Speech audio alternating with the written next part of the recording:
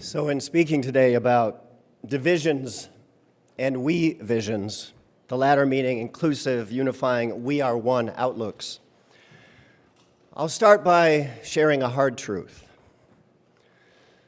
While like you, I'm aware that the world has always had its afflictions and disasters, on the ecological front today, it's different. Never before have human beings had to wonder whether the planet that gave rise to us and to the miracle of all life can continue to support that marvel. Plus, not only is the natural world in crisis, but our cultural and political worlds seem to be following suit. And especially over the last several years, many of us have experienced at least moments, if not more, of worry, anger, fear, sorrow, dismay, gloom, and the like. All of this comes from living in the midst of a grand betrayal, a period when all too many private and public sector leaders are betraying the most basic of societal, political, economic, and environmental covenants. And instead of offering forward-facing vision, they often offer hollow, backward-looking slogans that appeal to nostalgia but offer no real answers to our convergent crises. And it's painfully evident from the extreme forms of political and religious fundamentalism that have emerged that many people can't find any other strategy than to dig in their heels and try with all their might to stem the tides of change, in part by either perpetrating or swallowing falsehoods of the lowest order. And on so many levels, it's an ugly affair. Yet when viewed not with judgment, but empathy, this reveals the confusion and desperation many folks feel in their souls today. So much so that for those of certain religious persuasions, a final divine intervention and judgment seems the only relief from the world's tribulations. But despite all the cultural chatter about an apocalyptic end times, it's vital to realize this. What ends are dominant cultural and religious narratives and the social orders built upon them. The world goes on, as T.S. Eliot affirms in part of reading number 685 in our gray hymnal. What we call a beginning is often the end, and to make an end is to make a beginning. The end is where we start from. At certain times, it becomes strikingly clear that such endings are necessary and now. And ecologically and culturally, we're right there. Business as usual cannot continue. Of course, there are many facets to this ending as beginning, but no less a philosopher than philosopher Immanuel Kant summed up the big picture well. For peace to reign on earth, humans must evolve into new beings who have learned to see the whole first. I'll say that again. For peace to reign on earth, humans must evolve into new beings who have learned to see the whole first. And perhaps the basic divide in many cultures right now is between those able to embrace such spiritual and cultural evolution and those bent on resisting it, which at root largely depends on whether one's overall consciousness is more expansive or more restricted. In Alexander Solzhenitsyn's 1978 Harvard commencement address, A World Split Apart, here abridged, he nailed our evolutionary task. If the world has not approached its end, it has reached a major watershed in history, equal in importance to the turn from the Middle Ages to the Renaissance. It will demand from us a spiritual blaze. We shall have to rise to a new height of vision. The ascension is similar to climbing onto the next anthropological stage. No one on earth has any other way left but upward.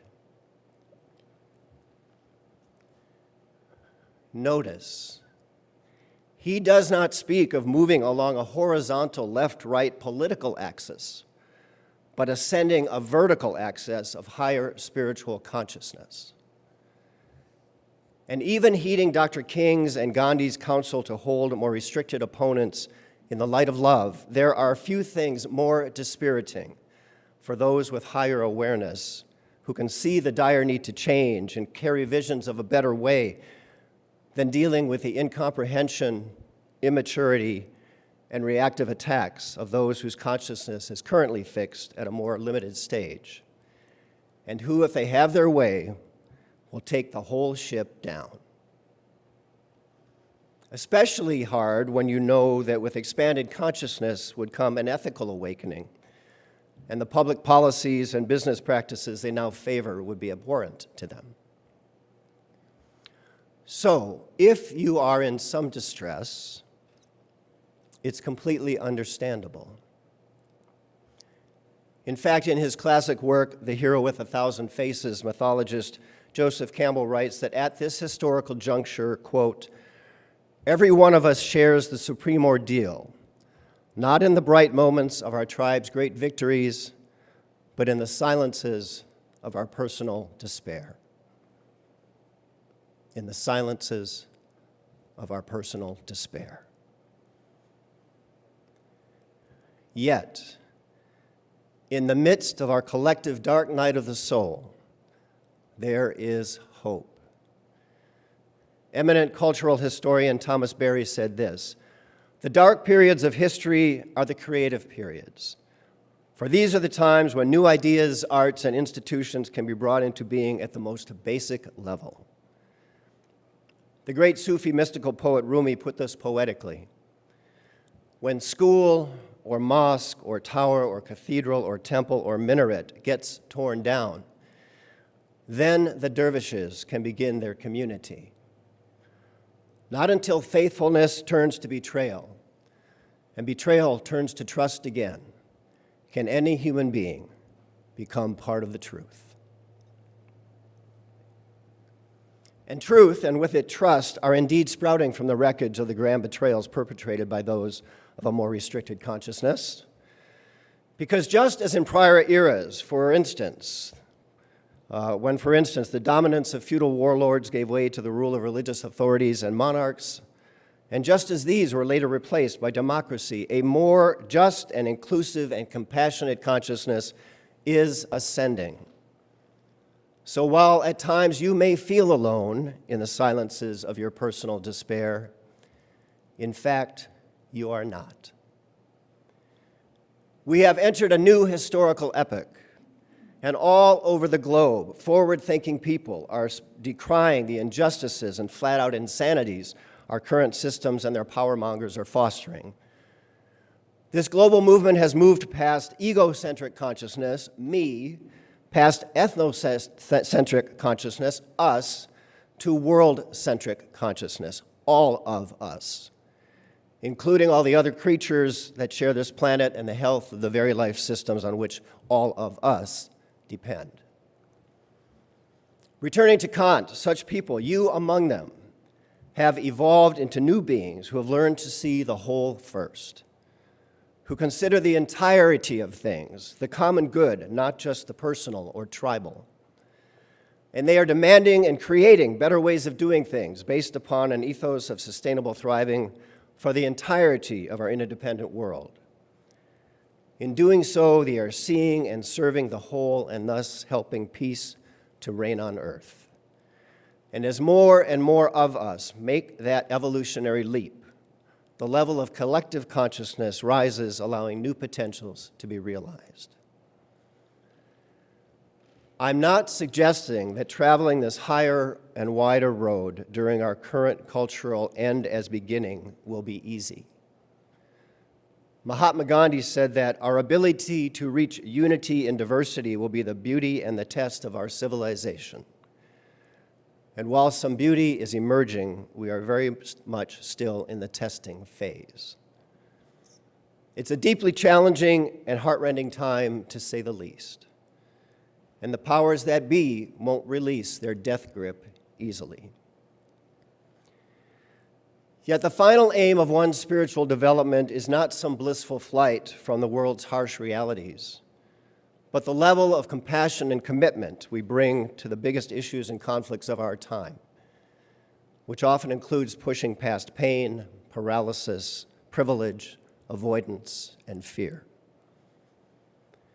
And like so many others across America and the world, folks like you refuse to allow a soulless economic and political machine to continue to sacrifice the common welfare, other people, our beautiful planet, and our children's hopes and dreams on the altar of unenlightened self-interest.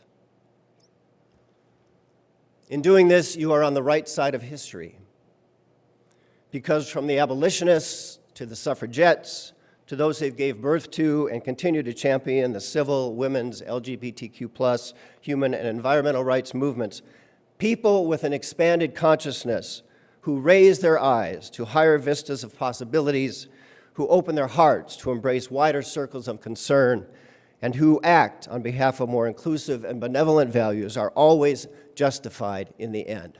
Always. Always. In closing, years ago I lived on an island in Puget Sound for a few months. Out biking one day, I decided to explore a dirt road into the woods. It quickly sloped downhill, and I coasted fast through the pines. Rounding a corner at the bottom, I hit my brakes hard, literally at the end of the road. Before me were tangles of rebar and broken cement and a sea of dry gray stumps, the remains of a deserted logging operation. Taking in this unexpected and unsightly change of scene, it struck me that it symbolized our broader environmental and cultural situation. Since the industrial age, Western culture has pretty much been coasting on the earth's bounty and the backs of other peoples, the wreckage hidden by a thin veneer. And the only way out is to take a hard look at what we've wrought, get it in gear, and start a long, steep uphill climb. As I pondered this, a bald eagle appeared overhead, circled 3 times, then perched in one of the few trees left standing. And I felt in my soul that in this day of reckoning, like the proverbial dove bearing an olive branch back to Noah's Ark after a mythical world-ending flood, the Spirit of life, the eternal and ever-renewing source of all things, has not forsaken us. I felt this then, and I believe it now. Whether you view that as a transcendent spiritual consciousness or the collective human spirit, through this, through us, and our consciousness of all of us, a whole new civilization is begging to be born. One that doesn't denigrate the past wholesale, but realizes it is past, as are the viewpoints that created it. A civilization that retains the best of what we've known, but now transcends it. And if we each determine to give what we can to birthing this, British spiritual teacher and scholar Andrew Harvey offers a promise. He writes, "You will come to realize that far from being too fragile to bear the pain of the world, you are in fact far more able than you ever imagined to confront without fear or illusion what is really happening to yourself and others and the natural world, and far more powerful an agent of healing than you ever suspected." Again, Rumi captured this poetically, and we can believe him. In the ruin of heartbreak, you find the diamond of a divine passion that can resurrect the dead. This redemptive resurrection is born of the deep empathy that arises when we carry the consciousness that in truth, interdependence, not rugged individualism, is at the heart of life. This UU congregation is one place where that consciousness expands. Our vision rises and our hearts break open, both with lamentation and with a passion to bring about expansive inclusion and true sustainability, that cherishes and protects our entire planetary community. And recalling our opening words by A. Powell Davies, we will not let the limited consciousness of cultural dividers with their strange and foolish walls keep us from achieving this. And it's possible that at the turn of the next century, maybe even at the dawn of the next millennium, our descendants may celebrate our collective turn from tribal division to this higher we vision.